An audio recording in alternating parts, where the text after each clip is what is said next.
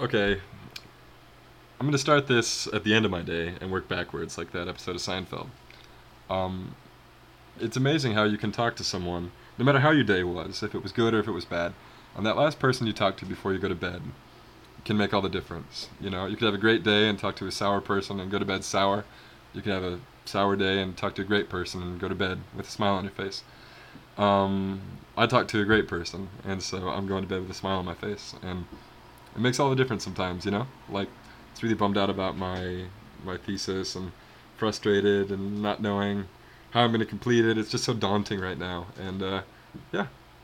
But now I feel better, and now I'm going to go to bed with a smile on my face, and tomorrow's a new day. So any frustration I have with the thesis or graduation, or visas, or immigration, or money, or jobs, or whatever, doesn't really matter. You know, everything's going to work out. So yep, I didn't get a whole lot done today.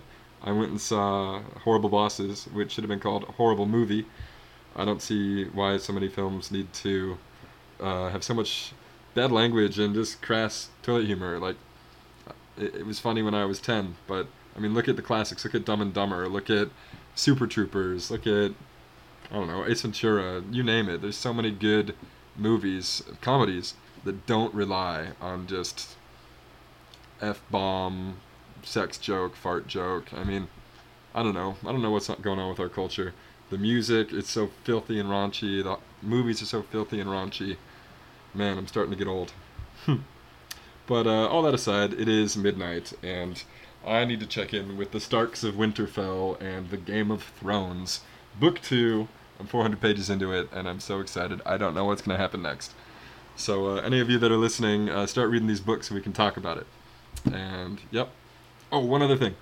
I registered at www.thatwasmyday.com and the accompanying email, jordan@thatwasmyday.com. So it's official, it exists, it's mine, I own it.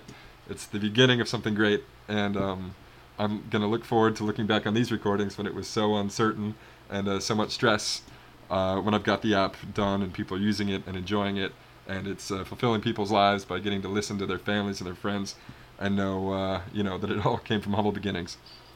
Okay, yeah. Tomorrow's a new day. That was my day.